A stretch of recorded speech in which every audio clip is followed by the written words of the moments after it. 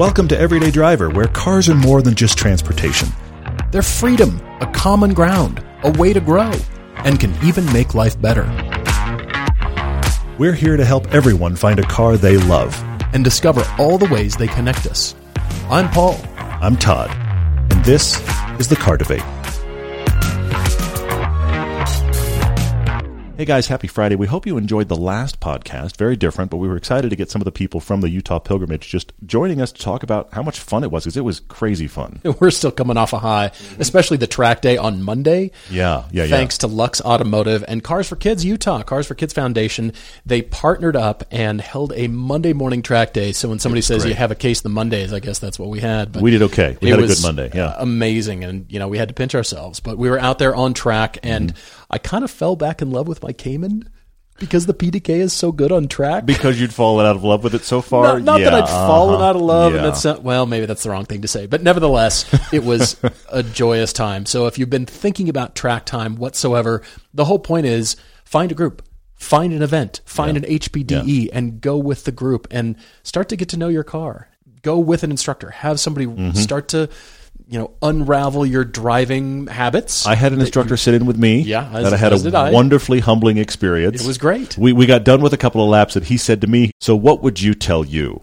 And I was like, "Oh man!" Oh, the psychological approach. And then I told him the things I thought I was doing wrong, and he went, "Yep." Did he get out at that point? No. Oh, okay. No. And then he elaborated on the things I had already brought up. But he pretty much just nailed. He was like, "Yep, that's exactly what you're doing wrong. And you got to fix this, and you got to fix this." And then he swapped and showed me the line, because I was close but not good enough for him, which is fully appropriate. Please don't get me wrong. I deserve it. I deserve to be beat on and be better. I did a couple of laps with him. He was silent the whole time, and then he got out and we swapped. And I had never had any pro driver in the Cayman before. And he kept saying, "You need to be down here where the grip is." Yeah, he said that to me a couple times too. He's like, "Oh, yeah, your line is here. There's the grip." Yeah, for sure. I was nursing some tires because I have a bad alignment, and the tires were feathered. So I was just going, "All right, no need." And he was just thrash-a-palooza. Yeah, and it was great. But lots of learning. But that's the thing I love. We're always constantly learning. Never do I want to get to the place where I know it all. Come over here to the mountain of knowledge because no. I don't ever want to get there. There's always something to learn from somebody else, which is fantastic. So, guys, we hope you get a chance to consider the Utah pilgrimage for 2022 because everybody who went on the trip said, next year you guys are planning, right? We're hoping so. And also, of course, we're planning for pilgrimage, the real one. The European one is going to come back in 2022 as well. I'm pitching for it now. I'm saying that it's going to happen. I'm just going to put a stake in the ground and say we're going back to Europe next year. So we're going to do 2 really cool trips, and you guys got to come on one. Season 9 TV is also complete. It's coming soon to streaming. We couldn't do it without our TV sponsors, and you've heard us say their names before, but we couldn't do it without them. Haggerty, Griot's Garage, Covercraft, and the code Autotempest.com. It's URL. It's /everyday. So Autotempest.com /everyday when you're looking for your drive homework. And with Griot's, you can use the code eDriver for 15% off liquids, 10% off everything else, and you've heard Everyday21 for the Covercraft code. Sunscreens and car covers, they're custom fit. They're excellent. We're big fans of Haggerty, and you've heard us talk about Haggerty. But I don't think we've mentioned this new offering they announced late last year, Garage and Social. It's like a big fun clubhouse for car lovers. Each physical location offers climate-controlled storage, complete vehicle maintenance and service, plus tons of events and experiences exclusively for their members. You don't even have to own a car to be part of this club. They've got social memberships available that give people all the perks without the storage. There are many locations already: Chicago, New York, Delray Beach in Florida, and Miami too. And they're not slowing down either. They're announcing new locations all the time. We're just waiting for the announcement that they're opening a Park City location, hopefully soon. Learn more about this exclusive car club and storage facility at garageandsocial.com. These 2 car debates here are interesting and cool. And have the GTI connectivity. I saw that as well. Did you see that? Did you pick up on that? Yeah. Okay, excellent. You are a man with a plan. I like it. Well, I try sometimes. Sometimes it works. Sometimes it all comes together. Nicole J. is writing to us from Maine on behalf of her brother who wants to get away from the GTI image. And then after that debate, we've also got Cam W. He's in Vancouver, BC, who wants a car to scare him. I can't wait to discuss. But let's go with Nicole's email, who writes to us. She's been an avid watcher on YouTube and listener to the podcast since the episodes were in the 300s. That's a while ago. Thank you. That has been a while. She's writing as she lives with her brother, Kevin, who has been hit by the disease and just wanting to get out of his current car, which is a bright red 2018 Volkswagen GTI. He got it as his first car, but after 2+ years of ownership, he's getting tired of it, especially with the stereotypical image that comes with owning it. By the way, does anybody want to buy Kevin's GTI? Yeah, he's got a really nice 2-year-old red one. If you like Please that, write to us. There it is. Yep. Kevin has some local Subaru WRX drivers trying to race him as there's some rivalry he is unaware of. Kevin, by the way, hi, you're listening now. There is a rivalry, just so you know. Subaru WRX and GTI, there is one. Throughout the years of all kinds of cars, but there is a big one with that. Well, Nicole says, after seeing a certain demographic driving around in modified GTIs, it has him groaning in despair. And it gets worse because he happens to work at a BMW dealership, so he also has to go to the office in his GTI and park his Volkswagen at the BMW dealership and have everybody there be like, why are you driving that again? You know he's hearing that. Yeah, for sure. Well, it's made worse because when Nicole bought the red Alfa Giulia earlier this year with the help of that 3-car comparison video called Blue Cars, it cemented what she wanted from her car. Good. But it's car he lusts after just being unique and providing a league-better driving experience. Despite having a few more years of warranty available for his GTI, good news, everybody, the GTI comes with a nice warranty. Yes, at that point it was the 6th year, so bravo on that, yeah. He's tempted into selling it while the market is currently hot. Then he won't have a car and has to buy one. That's the flip side. That's the problem. But anyway. That's just it. Well, the car was everything he wanted for his commute. It's no more than 20 minutes, but he has to deal with a lot of drivers on the highway during the morning commute. So he has no passion for it. And with a coworker recently buying another GTI and parking it next to him, as owners do, you find your crew. Of course, there's a crew. But they're the Volkswagen guys at the BMW dealership. Exactly. We're just adding to the reasons that Kevin's like, I think it's time for this car to go. He says the other GTI owner is asking so many questions about the car, especially the modding scene, which Kevin is not even a part of. He says it's ruining the GTI. Nicole says, interesting. For the last few months, he's just ruined. Now, his car history has been in the span of several years. Nearly all of these were bought used, so he didn't have much option for colors. But Nicole starts each line item with the color. She does, yes. They all happen to be silver. Every one of them was silver. Bravo to you, by the way, Kevin, for buying a red GTI after a string of silver cars. Kevin's had a silver 2004 Mazda 6 wagon. He ran into O2 sensor issues, so he got rid of it. He's had a silver 2001 Lexus GS300L tuned. Loved the car, regrets selling it, but wanted to move on to something different. Like it. Fair enough. A silver 2001 Jeep Cherokee 60th anniversary in that overlanding phase that he went through and had to sell it to get the next car. Apparently we all go through an overlanding phase, and that was his. I still need to feed that. Yeah, we haven't done that yet here, but here's what's crazy about it. We are even talking about it, just having an overlanding phase. Via Cross. Yeah, there you go. Subaru Terrifying. Brat.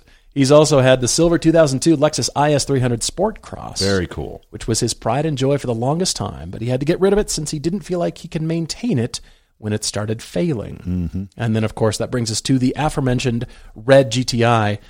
Nicole says they live in Maine, so the winters can be harsh, but he does have winter tires for his GTI. Good. For his next car, he's just wanting something unique, like his previous used cars and her Giulia, while also maintaining some sort of hatch, as he does photography as his side gig and brings quite a bit of equipment. Okay. Some extra power and maneuverability would help. He has to deal with a large amount of other drivers during his commute. Decent fuel mileage would be good when he wants to travel out of state for any customer or client he does photography for. He'd like something with a quieter ride than the GTI, as the Bridgestones make so much noise on the highway. Yes. When he sells the GTI, we're up against a budget of $40,000, a hard $40,000, and a car, not a CUV or an SUV, with rear drive biased all-wheel drive, and Android Auto are high on the priority list. 4 doors are nice, as he brings friends on occasion. He's tried a few other cars, but there's certain ones he lusts after. He's got a good list here. He's driven the 2021 BMW M240Xi. Again, he works at a BMW dealership. He's thinking, hey, with the Xi, I can get all-wheel drive. He likes it, but he's concerned about the fact that it does feel a little smaller compared to his GTI. And I can see that. I just kind of wonder about, can't you make that work? I mean, yeah, the hatch is awesome because you open the hatch and you toss gear inside. But look, I've gone grocery shopping in a Lotus Elise. You can get things done. You can put stuff in cars. Not that a lot of groceries, not but a lot, nevertheless. But I have done it. Yeah, I've carried camera gear in the Lotus Elise. It's just I don't have a passenger just when that happens. Not a lot. Yeah, exactly. That made him look at the 2018 Jaguar XF Sport Brake. He thinks it's really, really cool, but there's no Android Auto. And he's sitting here going, will this be reliable? And then, of course, you have a question about driving a Jaguar to the BMW dealership. I wonder about that. There's the brand new Lexus IS 350 rear-wheel drive. He loves the blue, but he hates the fact that in all-wheel drive, it actually pokes into your leg space. The Lexus lumps. Yes, we've yelled about it, and it does actually. It's inexplicable, honestly, that the all-wheel drive is that way. He also really likes the Kia Stinger. He thinks it'd be better for him than the Jaguar XF because reliability. He could get a good deal on it, but of course he has had some poor experience with a Hyundai Kia dealer, so he's concerned about that reality as well. Well, Nicole says he's a massive petrol head, so this list of cars will probably change in a week of what he wants. By the time she wrote this, it probably changed, yeah. I'm sure it's changed 2 or 3 times, but if we both have any cars out of left field he should look for, and he does have a soft spot for the Isuzu Via Cross. What? Good for you. Good for you, Kevin. However, I don't think that's good for this situation. But I like them too, man. They're cool. Nicole says, thanks again for recommending that Julia. She's having a whale of a time with it. I'm glad. Especially through those mountain back roads in Maine that she goes hunting for during the weekends. I love that. But her buying that car has kickstarted Kevin's envy and desire to get a car, especially driving her, Julia, to the dealer to get it clean and inspected. Yes. Quick note, Kevin, about the GTI versus WRX rivalry. I've tried to think what could cause this, despite the forums and especially Reddit, going off about them. In any rivalry, especially this one, traffic just gets to people. You mentioned you have a lot of traffic. Yeah. And this is the outlet when people want to race you. Everybody's been sitting in traffic and doing nothing with their car. And hey, there's a kind of similar priced, I think I can beat it kind of car. Doesn't matter which side of the coin you're on. Yeah. There's the tuning crowd. And this mysterious claim of better. I ordered part A, and that made my car better. Mm-hmm. Are you sure? By what metric was it better? Can you quantify the better? Exactly. Yeah. You spent more money, and you got a shiny new part. You can claim that. The dyno number might be better, but is that better?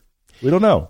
Kevin, I want you to get a car that isn't part of a rivalry, or we'll say anything major, a major rivalry, and give you some ammo for defending that new choice. And part of that tuning thing is nobody thinks about what they want that car to do. I say nobody, but it's a generalization. There's many autocrossers who know exactly what they want to do, or road racers and track people. But many times, parts are bought based on you're scrolling your favorite enthusiast site, and everybody's getting the new part, or it's on sale. It's the stage 1 pack. Yes. I need to go stage 1, which is made up by somebody. Reason? Yeah. It's just stage 1, and that's stage 1 of the amount of money we're going to pull out of your wallet.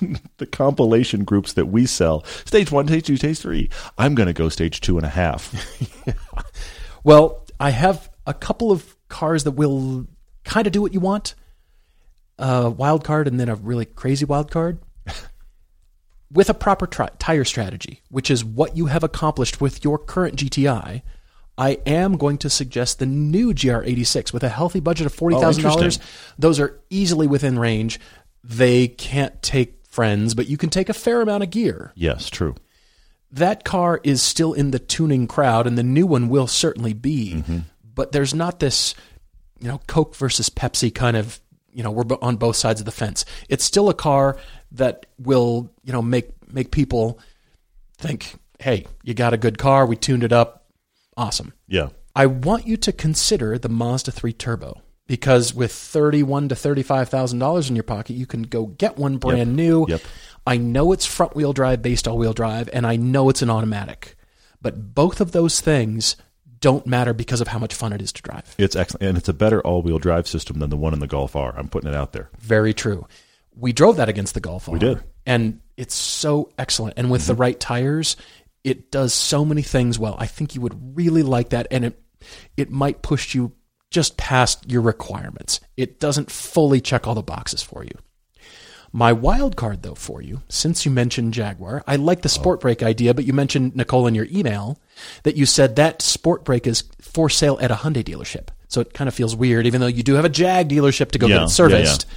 But if you're looking at Jags and you want something unique, and this is not part of any rivalry whatsoever, a 2016 Jaguar F-Type S with all-wheel drive. Oh, wow. All of them are just a hair under $45,000. I know you have a hard stop at $40,000, but you mentioned Jaguar, and for just a few $1,000s more, it's no money. It's no money, yes. You could get an F-Type with all-wheel drive. Hi. Yeah. That's a different car. That's a very different day, yes, for sure. And so my crazy wild card for you, that brings us there, is an 07 Audi RS4 sedan with a manual. Oh, wow. All-wheel drive, V8, plenty of space. Those were really cool.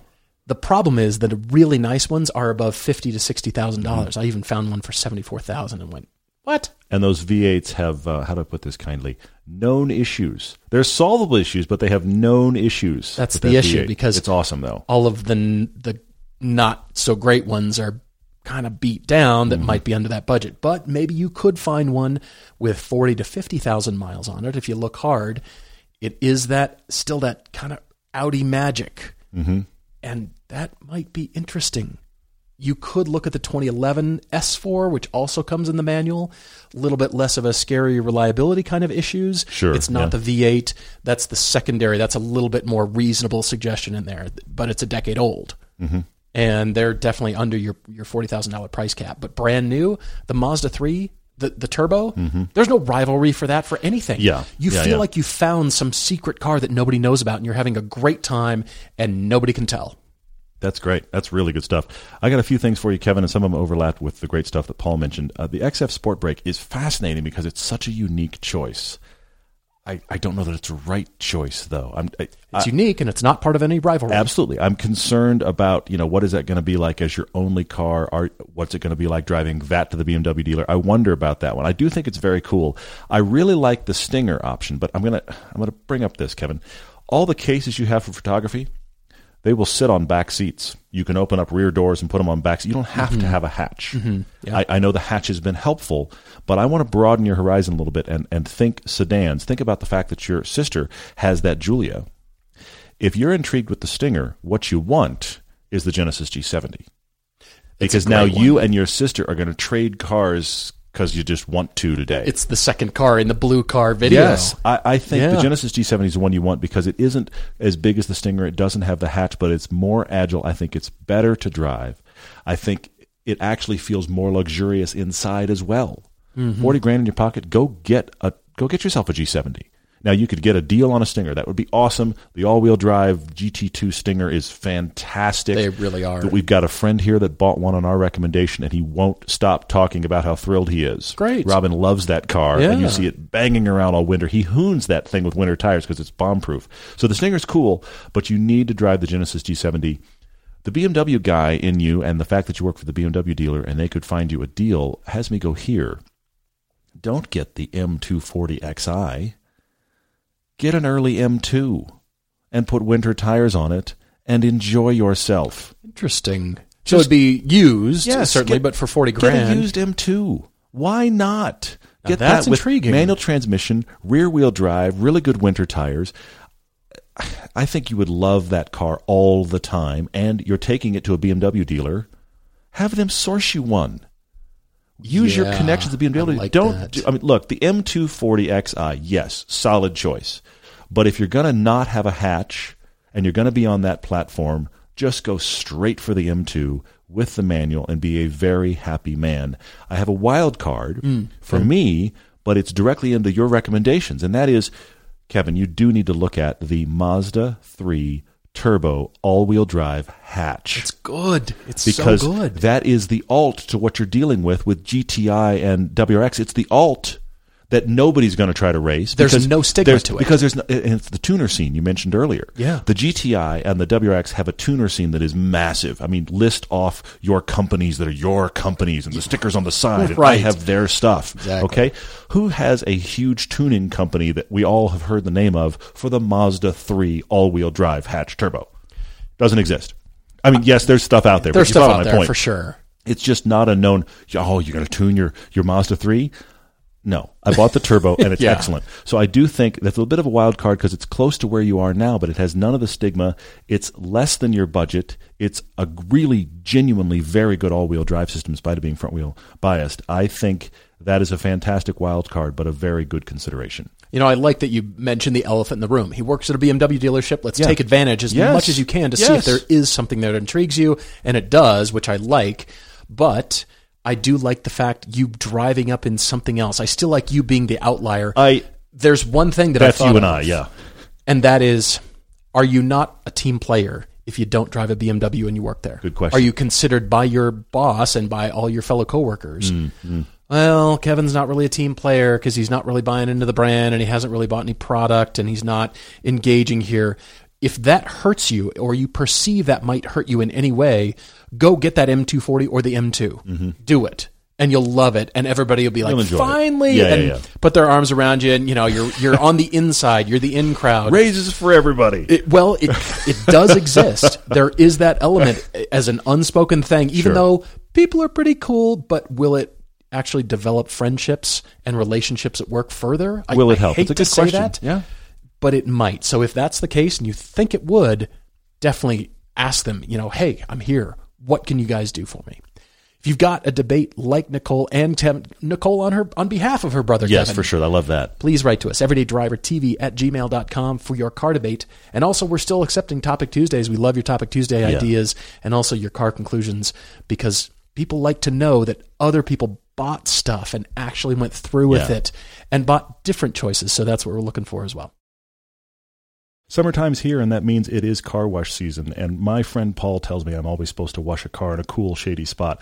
I don't always do that well, but I do use the Brilliant Finish foaming sprayer, or actually I use the Boss Foam Cannon from Griot's Garage. You have to use this. It's awesome. If you're a person like me who's not good at this, it makes it far easier. You create a high foam blizzard right in your driveway with little to no work, which I really like. You avoid wash-induced scratches. It is the safest way to wash your car. Try the Griot's Garage Foaming System Complete Kit today and see what the foam is all about. Griot's also has a full ceramic family of products, including Speed Shine, Wash and Coat, and 3-in-1 Wax. All Griot's Garage products are 100% guaranteed, and all liquid products are made in the USA. When you're ordering at griotsgarage.com, use the code EDRIVER for 15% off liquids and 10% off everything else on your order. That's GRIOTS. Enjoy the finest quality car care products you can buy at griotsgarage.com. Cam writes to us from Vancouver, BC, with the title of the email says, "A Car to Scare Me." That could go very wrong, but I do like the start. This is quite an email, but let's just get right to it. A car to scare you is wearing a Maserati badge or a Triumph badge or maybe something from Fiat, maybe Alfa Romeo. You get the idea. Someone's broken down Range Rover. You're going to get working next week, I promise. Ooh, how about MG? I'm scared. Just owning the car. The thought of starting it scares you? Yeah. Well, Cam, thanks very much for writing. He's a longtime viewer, listener, and first debate writer. He's all over the place in what he actually wants. He's been driving obsessed since he was about 13 years old, never got into car trivia. He just wants to drive everything. Just great. His wife is growing less patient with his need for constant change. Less patient. He's owned 25 cars. Tactfully put, by the way, Cam. That was delicate. She's now listening, and she is looking at you and nodding about just how less patient she's become. Yeah. Well, here's the measurement. He's owned 25 cars since she's known him. She's on her third. Yeah. There's a lot of change going on there. Wow. Okay, good. He really wants to own an internal combustion engine car that is fast enough to scare him. Okay. He commutes 50 miles round trip to work in mostly straight lines down city streets, no commute options for twisty roads. He's liked autocross, but the local situation is fairly anti-car. He says track days are things he wants to do, but since he's had the budget to do it, he hasn't had the car. Okay. The GTI was broken. Now there's COVID involved. Yeah. He prefers rear-wheel drive, and his first 15 years of driving was that way. So all of his instinctive reactions to driving responds to rear-wheel drive. He mentions here, he says he does not understand how giving more throttle can ever make a car straighten out. He said that's not how it's supposed to work. Well, he also prefers manual. Cam's willing to try auto one more time if it's good and higher power, and I'm sure everybody listening is screaming, Hellcat, go get yourself a Hellcat. Yeah, for sure, yeah. Hard suspension is okay. Wind noise would be nice to minimize. His commute is podcast time. So you need to be able to hear things. I get it. Fair enough. He's also had a project car for the last 15 years, which has never moved under its own power. 15 years, never moved. And he doesn't tell us what that is. At least I didn't find it in the email. No, I've put it together. Have you extrapolated? Of his list of cars he's owned, it is yet another Celica Supra. You think it's one of the Celicas? Yes. He's had 4 of them. He's had multiple, and this latest one is sitting there as his ongoing project car. I'm sorry, Cam, no more Celica Supras. He's had 4, and I everything I extrapolate from this email, that's what's sitting on the lift. I guess it is. He's tired of waiting for the thing, that he needs to farm out the bodywork and paying for the car he can't drive, of course. Oh, man. And he wants a more common car. He loves to drive, and being scared of breaking the car because it's prone to rust is tiring and pointless. And that is a thing. That is definitely a thing. When you're in a car that you were worried about what might happen to it outside of you every time you're driving it, that's not fun. I don't care how awesome that car is. You've ruined the experience for yourself. Maseratis have done that. They have done that, Although yes. I've got a real soft spot for that MC20. I know you do. You've just articulated, Cam, the reason you need to get rid of that quote-unquote project car, because it's never moved, and you had it for 15 years. Yes. Now, here's a long list of restrictions, which means single car. His wife are thinking about moving. They would only have a single parking spot for himself. And insurance in British Columbia, he says, is bonkers. Wow. $2,000 or more per year per car can easily turn into $3,500 a year if you get a ticket or the wrong car. Whoa. That's probably why the Celica Supra hasn't moved in 15 years, because you don't want to pay the insurance. I think that's the other thing going on. Right? Maybe it can move under its own power, but then we have to start paying more money. Yeah. It must seat 4 for 2 kids. They're 1 and 4 in car seats, and part of the commute is dropping them both at daycare. Okay. So 2 versus 4 doors, it's optional. 4 is slightly better. And here's the budget. He's got $35,000 Canadian. He allows me to play with $40,000. Let's just see what's out there. See what's available. No convertibles. He has concluded that the sky is not his friend. He said the burning disc in the sky and I don't get along. Convertibles are just bad coupes because he will only leave the top up. So that's out. Mercedes is a hard sell. He says the badge attracts more attention at work than he wants it to. He could charge an EV. So that's not bad, but he's perfectly happy to go with internal combustion. He'd just like more than 25 miles per gallon. He does want a car. He doesn't want an SUV. He doesn't even want a car with SUV seating position, which is starting to happen. We're starting to see more cars where, why am I so high in this car? Because they're competing with SUVs. He is 37 and 5'9", so he fits in everything. He does live in the Vancouver area. He says we get a weekend of winter a year. Mostly it's just rain and sun. He says we're the better Seattle. I like that. Right. So he said all-wheel drive doesn't really matter. And again, he'd love to have rear-wheel drive again. He says having aftermarket support is a plus, but not required. But Cam, I want you to get a car that you're not instantly thinking engine swap or mods. It's just, guess what this does, honey? This runs. We left it as it is. Yeah. Now, the list of cars he thinks he wants also probably changes, but it's long, and he breaks it down for each car as to why he's interested. But the ones that stuck out, he did mention the Model 3, but he mentions the Polestar 2. I noticed that. He's concerned how high it sits. Does it feel like an SUV? But also the G70 and the Kia Stinger. He says the G70 looks great. It checks many boxes. Only all-wheel drive in Canada. He says it is expensive, but the Kia Stinger is a bit cheaper. Yeah, it's a little bit larger, bigger, which is interesting. Right. The Mach-E, the Mustang Mach-E stuck out to me, but Mach-E's are not $40,000. Yeah, and they aren't car seating height. They do feel like all of the jacked up hatchbacks that should be hatchbacks but are actually SUVs. It has that kind of ride height. So it's not really like full SUV, but it's higher than it should be. Yeah. Well, he's got the 86, new and old. But he says just thinking about the old 86 just has him planning engine swaps. Yeah, that's I out. don't want to look at that. I don't want to read it because I want something that just runs and is ready. And it's good enough where you don't feel like I want to throw money at it to make it better in my mind. Sure, yeah. But it's not bad enough where you don't want to put money into it. Yeah. It's a fine line. Yeah, it's a you're knife right. edge. I hear you, for sure. I found it very intriguing that you like the Honda Civic Type R. The problem is that he says local dealers are insane on their markup, so it's not happening. But he likes the over-the-top look. That is interesting. I hadn't really registered with that, but you're right. That is not something we hear often. I mean, for the list of stuff, that's great. It's perfect. Yeah, I like it. I like the look. Yeah, that's great. The problem is that budget and the dealers. He also has that car history in order. He says does not count those 4 Project Celica Supras. That's unbelievable. But it's very long. But what this list has done is given you so many different driving types. Yes. That you can really focus in and probably very quickly and easily figure out, is this going to fit my needs? And you did mention, I think, Mercedes somewhere in here. You're not interested in Mercedes-Benz's. No, it's the wrong impression for where he works. That's the problem. That's a bad issue for sure. I do understand that. However, sometimes... You're getting the Mercedes, Cam. I mean, sometimes... you throw out all of your requirements. And weirdly enough, some car just fits despite the fact that you thought it didn't. Sure, that definitely happens, yeah.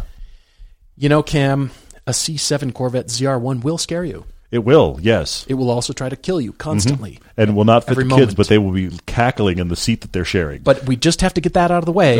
A car that will scare you is a ZR1 from the C7 generation. This is very true. Holy moly. I want to suggest AMG to you. I'm running into a problem, though. AMG Mercedes makes so many great all-arounders. They turn SUVs and make them do things they shouldn't. So they're practical and they're spacious and they're really fast. They're just expensive. It's a little bit of that Honda Civic Type R problem on a lesser scale. I would love it if you would consider that 2015 to 2016 AMG GLA 45 because many of them are under $40,000. They're smaller, but you said you have a single parking space. They're a little bit more compact. Your kids are 1 and 4 right now, so they'll fit easily. It goes against every single one of your requirements. It's the opposite end.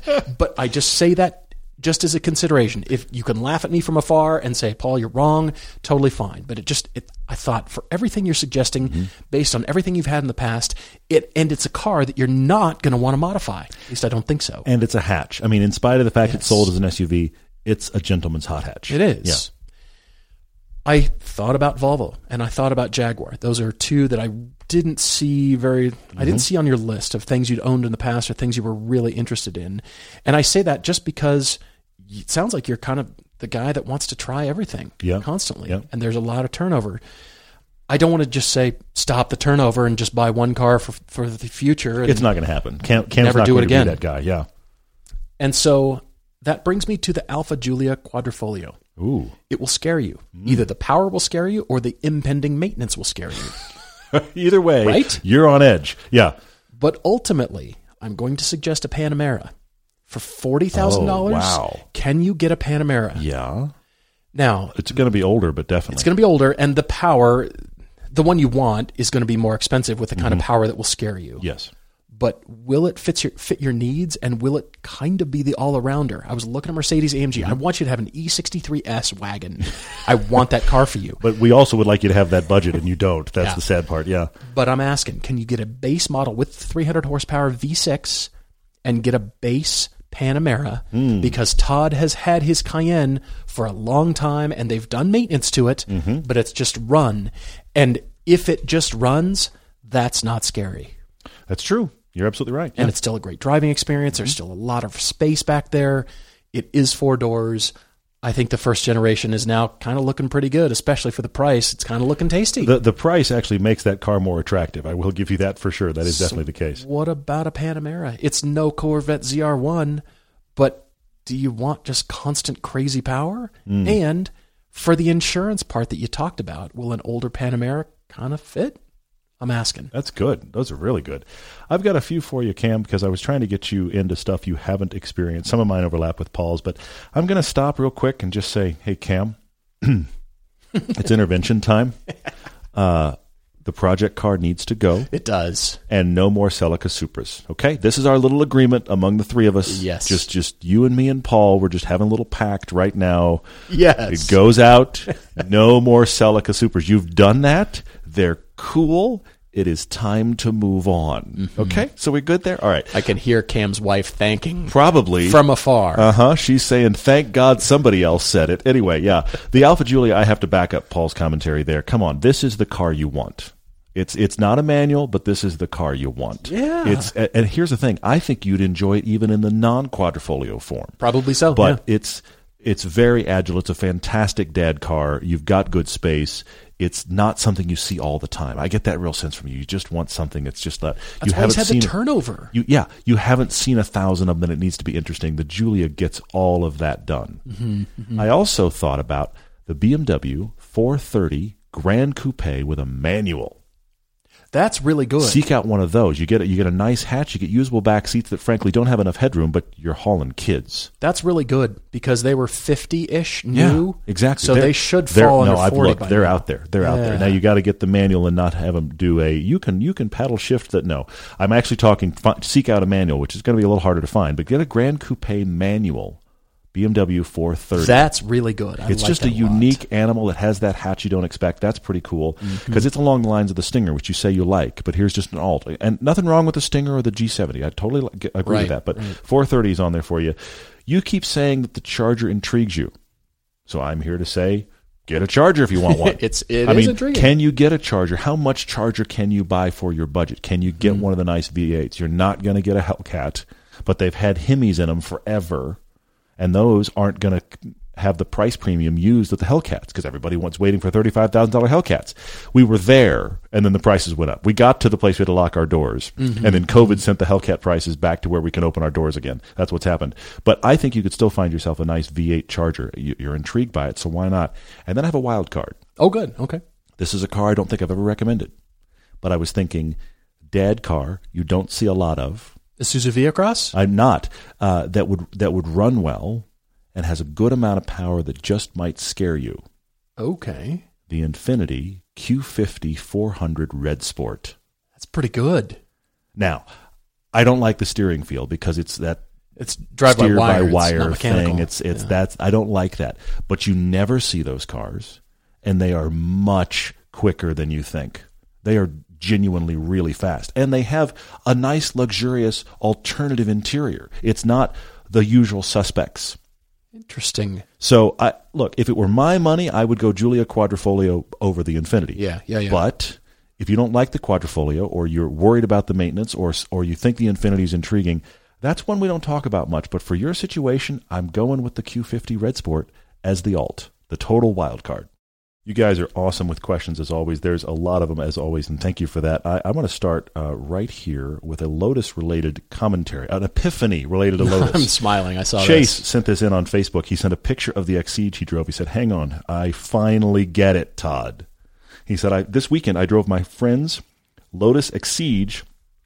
He describes himself as being bewitched by the car. He said, I've been a muscle car guy. I own a 2004 GTO, which I love, but not like this. He's just discovered something totally different. He said, you've been hearing me rant about it, Chase, is what's happened. I just can't stop talking about how great it is. You've driven one, and now you're kind of besieged by, oh my gosh, I love this. The problem is your family friend doesn't want to sell his. You're not sure you can afford one. So you're asking, how do I get close to the Lotus feel without buying a Lotus Elise? This is a great question, and I'm going to run down this a couple different ways. There are a few options. There are a few options. Okay. You actually bring up, Chase, you say, what about the Boxster? Mm-hmm. It's in the category, it's going that direction, but the Boxster is a much nicer place to be. The thing you said you really liked about the Exige was the raw feel. A Boxster isn't raw. Now, it's pretty refined. The early ones, the 987s, the 986s, are more raw than the current ones, but I would not describe that car as a raw driving experience. It's in the right, it's the right setup. It's mid-engine. A lot of things about it are great. Watch our cheap sports car thing. But I don't think that's quite right. The S2000 is close. But the S2000 is now creeping toward Elise prices, and that's the problem with that car. If I was going to have the prices be close to similar, I'd get the Elise over the S2000, but that has some of the raw feel that you're wanting. So that's in there. I also think you have to consider the Toyota MR2 Spider. That is the cheap alt. Wow. Yeah. It's not as good It's not as good, but it has the dynamics, and because it was a cheaper car and they haven't aged that well, it has all the raw feel you're hoping for a fraction of the cost. So I would say look at that as well. Alexander Shepard says, is Mazda's push upmarket a bad idea? They've already solidified their position as making some of the best non-luxury vehicles, so is the move upmarket worth that risk?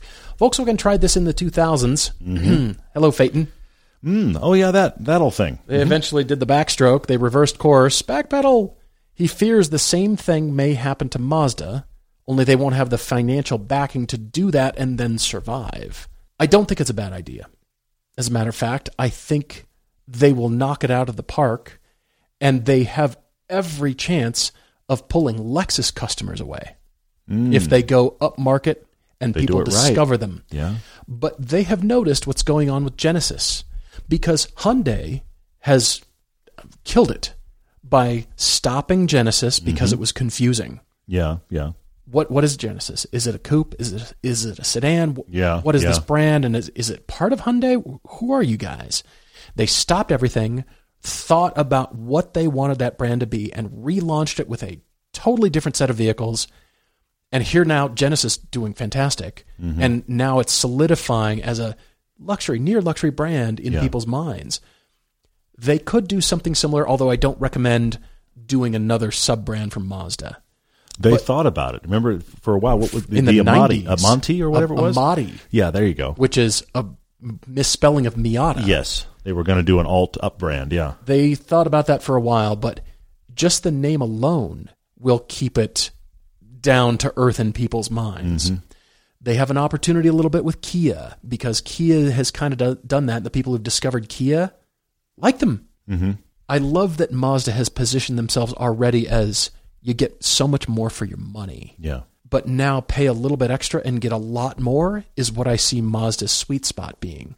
Because every other luxury car manufacturer is pay a lot more and you get a lot more. Well, we knew that.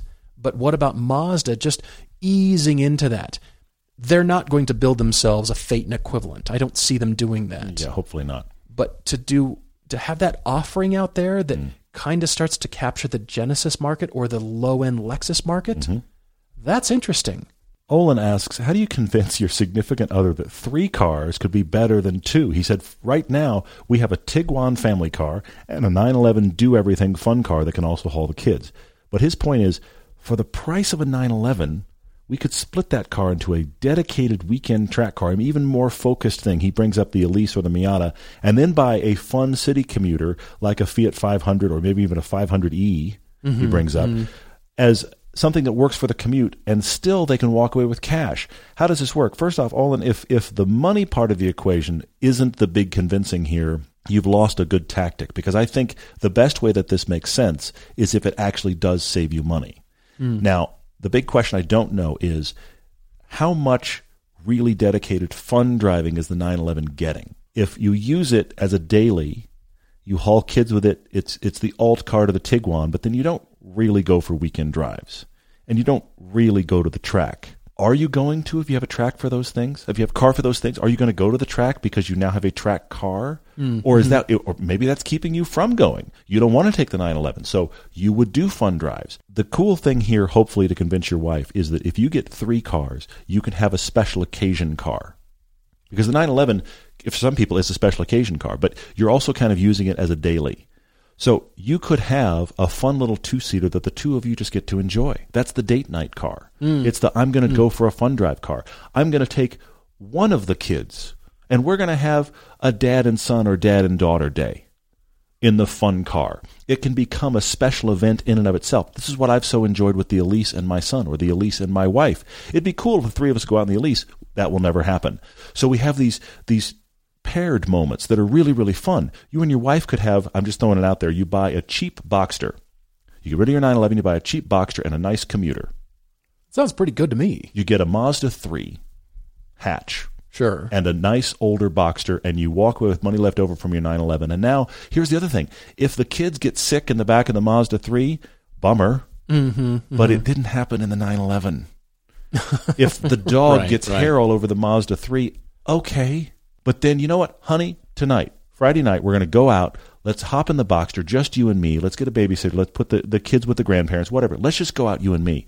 That's the thing I think is, if the money equation isn't working, what about the special occasion? Bitter Car Guy says, which are we more excited to drive? The Maserati MC20 or the Ferrari 296 GTB? The GTB was recently announced, and it is a hybrid. It's a 120-degree V6. The V is 120 degrees, and the turbochargers fit right up in that V. It makes a lot of power. And I will admit that it is very intriguing to drive because, kind of for the first time ever, Ferrari has put on their website, fun to drive. Well, isn't that the point of all of the company? All of them should be fun to drive. You want a Ferrari because it's fun to drive.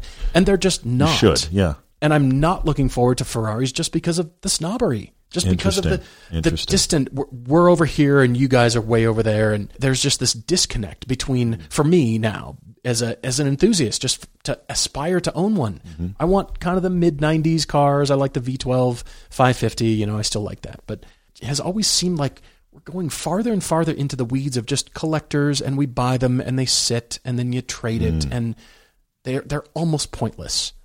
But the 296, that's kind of interesting. And Ferrari, you put fun to drive, and it's a little bit smaller and hopefully not costing quite so much. A little bit less power, less everything, and that's kind of interesting. They're looking at it as more of an entry car, which is not something that Ferrari typically puts their best foot forward. Right. It's the entry the brand, enter the brand car, and it's always okay. It's the leftovers. But to have an enter the brand car that is underneath the banner of have fun, that's intriguing. It looks really great. It does look good. It's clean and simple. I think those surfaces are going to age wonderfully as a modern example of just beautiful Italian design. So yes, I'm looking forward to it, but I will admit that I have this massive soft spot for the MC20. I know you do. And I like it because of its elegance, and Maserati seems like they're doing their own thing, separate from parent Ferrari. They're over here redefining their own thing with that new engine, and it looks great, and it looks classy. I think it's going to be the equivalent of the first McLaren, the 12C. Oh, sure. When it came back on the market. It's just clean and classy looking, not too much going on. People just want them. That's a tough one. But because Maserati is so intriguing to me now, it's just doing their own thing, I'll take Maserati first, but that 296 might make me love Ferrari again. Parker Singleton says, if you have a budget of 45 to 50, I get the impression that Parker has this budget, and you would like to, what would you look at first? He's coming out of a high-power front-engine rear-wheel drive car, in his case, a Mustang GT. So if he's a Mustang GT owner, and he's shopping for something new, 45 to 50K, here's the options he lists. What do we think is best? 400Z, New Supra, GR86, or Shelby GT350. Look, the Shelby GT350 is very cool. We've spoken about it positively many, many times. It is too similar to your Mustang GT. It's out. The GR86 is a totally different feel. But if you are, the way you list this, coming out of high-power front-engine rear-wheel drive, I think you're going to be disappointed to not have more power. I would love for you to have that experience. It's very different, but I think it's going to disappoint you with the step-down. You need to drive, it's not even out yet, the 400Z and the Supra and see which one you prefer, because they are so similar in basic idea to your Mustang GT. It's approximately this big. It takes two people. Well, okay, 2 plus 2 in the Mustang, but you follow me. It has around 300-400 horsepower. It's a very similar recipe at the broad highlight strokes, but then it gets very different. Both of those cars, the 400Z or the Supra, would give you a much more interesting, different experience than you've had so far. However, if you really want a different experience, you need to shop mid-engine. That's the big shift. Agreed. If you're staying front engine, I say 400Z or Supra, but what about an Elise? What about a Cayman? Alex HC09 says, what car is a sheep in wolf's clothing? I saw this. In other words, what is a car that looks faster than it actually is? Well, here's an SUV. It's that Dodge Durango RT. It's got a V8. It's not quite as fast as the specs would or that it make sounds. it out to be. Yeah, it sounds really fast. And it feels good. It feels good. I would also say the Alfa Romeo 4C. It's kind of fast, but it's not a wow car. Well, but here's the thing. The Elise looks like a rocket ship. I've told the joke before about it. Does it have a V10? No, it doesn't have a V10. It has a V12. I was by far the least powerful car on the track. Wasn't the slowest car on the track, thankfully, but by far the least powerful. So the Lotus is not that fast if you're measuring just fast metrics, but I actually think the winner here is the first gen 86. Okay, that car looks fast. It looks like it should be fast. It's not fast. And because it's not, I think a lot of people wrote it off, but it looks like that's a sports car. Cutler Collins says, what's the best way to save up for a car? We could dive into the budget. We could break it down by spreadsheet, but I think it's a little pile of cash in your house somewhere. I think it's a pile of cash. You've got a mattress plan for him. I love it. That's so. funny. At least that would get you towards the start of the down payment. How about that? And you empty your wallet, you've got some cash in there because you know, I can't touch this. This is going to car. And you have to be honest with yourself. You cannot touch it because I just need that $20 to pay my friend back for the whatever. You got to keep that as your secret little stash. It just grows. And you tuck a 20 in there. Whenever you go to the ATM and you pull out cash, get an extra 20 and just tuck it away and put it in there. That thing is going to grow pretty quick. It's true. I'll go to the digital version of that, Paul. You know what you could do? You could actually possibly create a checking account and do set up an automatic transfer that just spits an amount of money to that checking account. You could do that as well. That savings account all the time. So you never even, if you will, know it's there. Sure, It's feeding that account steadily. Don't know how much you can put toward it, but you could do it that way too. It just pulls it and you don't even know it. Yep. Why does my budget not balance? Where did my money go? What happened here? Again, not a financial podcast. Nate M. has a question for you about movies. Oh. What's your favorite bad movie that's still really entertaining to watch? Oh, gosh. Is this like a guilty pleasure kind of a movie? You know, I really enjoyed... Sorry, I had to jump to Stallone because I know how much you really like him. Stallone's mine. Anything Stallone. I really genuinely enjoyed the movie Cliffhanger, even though when it came out, I was incredibly into climbing and had to laugh at how incredibly awful and inaccurate it was in many, many places, but yet it was still incredibly fun. I need to watch it again. It's almost like they didn't consult any actual climbers. There were some. Well, here's the thing: Ron Kauk, who was an amazing climber still, but he's just an older guy now. He was one of the best climbers in the world. He was the double for Stallone, which is funny. He was? Yes, which is funny because he's taller than Stallone. And if you've ever seen a climber, they aren't thick people. They're very thin short, people. Squat, wide people. So he was ripped, so that kind of worked. But yeah, there's that as well. But that movie, you know what? I don't even know how many times I saw that movie. I've seen that movie a lot. I should show it to Bodie because he would really enjoy it. It is genuinely bad, but at the same time, I still enjoyed it. Oh, man. Well, I've got a watch question from Travels with George Day. With prices at very high levels in the secondary market for watches, you're not wrong. Am I looking at doing any consolidations or upgrades in the collection? Wow. I'm just enjoying what I've got right now. I added a Casio G-Shock for $92 on Amazon. Woo. And it's blue, and it replaced my other watch that was lost back in, 2017 when we had that theft of all that stuff. Stolen, It just, replaced it for when we're out on shoots. It's just a knock-around watch. And I just like it. Damn it, Patton is back because he didn't attend the Utah meetup, and he's asking, how did we feel about that format? You heard the last podcast where we talked about it. Do we think this will be a format going forward? You know what? The big discussion that we've had internally is what would the route be? And part of my instinct is ain't broke, don't fix it, because the route was awesome. Sure. But I think this kind of feels like the new way to do the Utah meetup, I feel like. Even if we did the same route every year, it was really, really fun. I think we'll continue to do those drop-in, come-to-what-you-can meetups elsewhere in the country because that seems to work out logistically. But since this is our home backyard turf, I think it'd be really cool to continue to do a once a year, come drive with us for a couple days because the roads it was epic. The thing we talked about, you heard it on the last podcast, but I'm still marveling at it. We had this route we built and we were all pretty proud of it. But there were a couple sections where it's just like, well, okay, but from here to here, we just got to get miles done and hopefully people aren't bored. To get to the next beautiful spot. And then those sections were good too. We got in them. We're like, because they were the sections we actually hadn't driven, but we just were connecting dots from the great stuff, and they were still good. It was great. Guys, appreciate all your questions. We thank you so much. Write to us, everydaydrivertv@gmail.com. And the Utah meetup is in the books for this year. Can't believe it. That's amazing. But we're already working on season 10 for TV and lots more to come. We appreciate you following along and being with us. Cheers, everyone.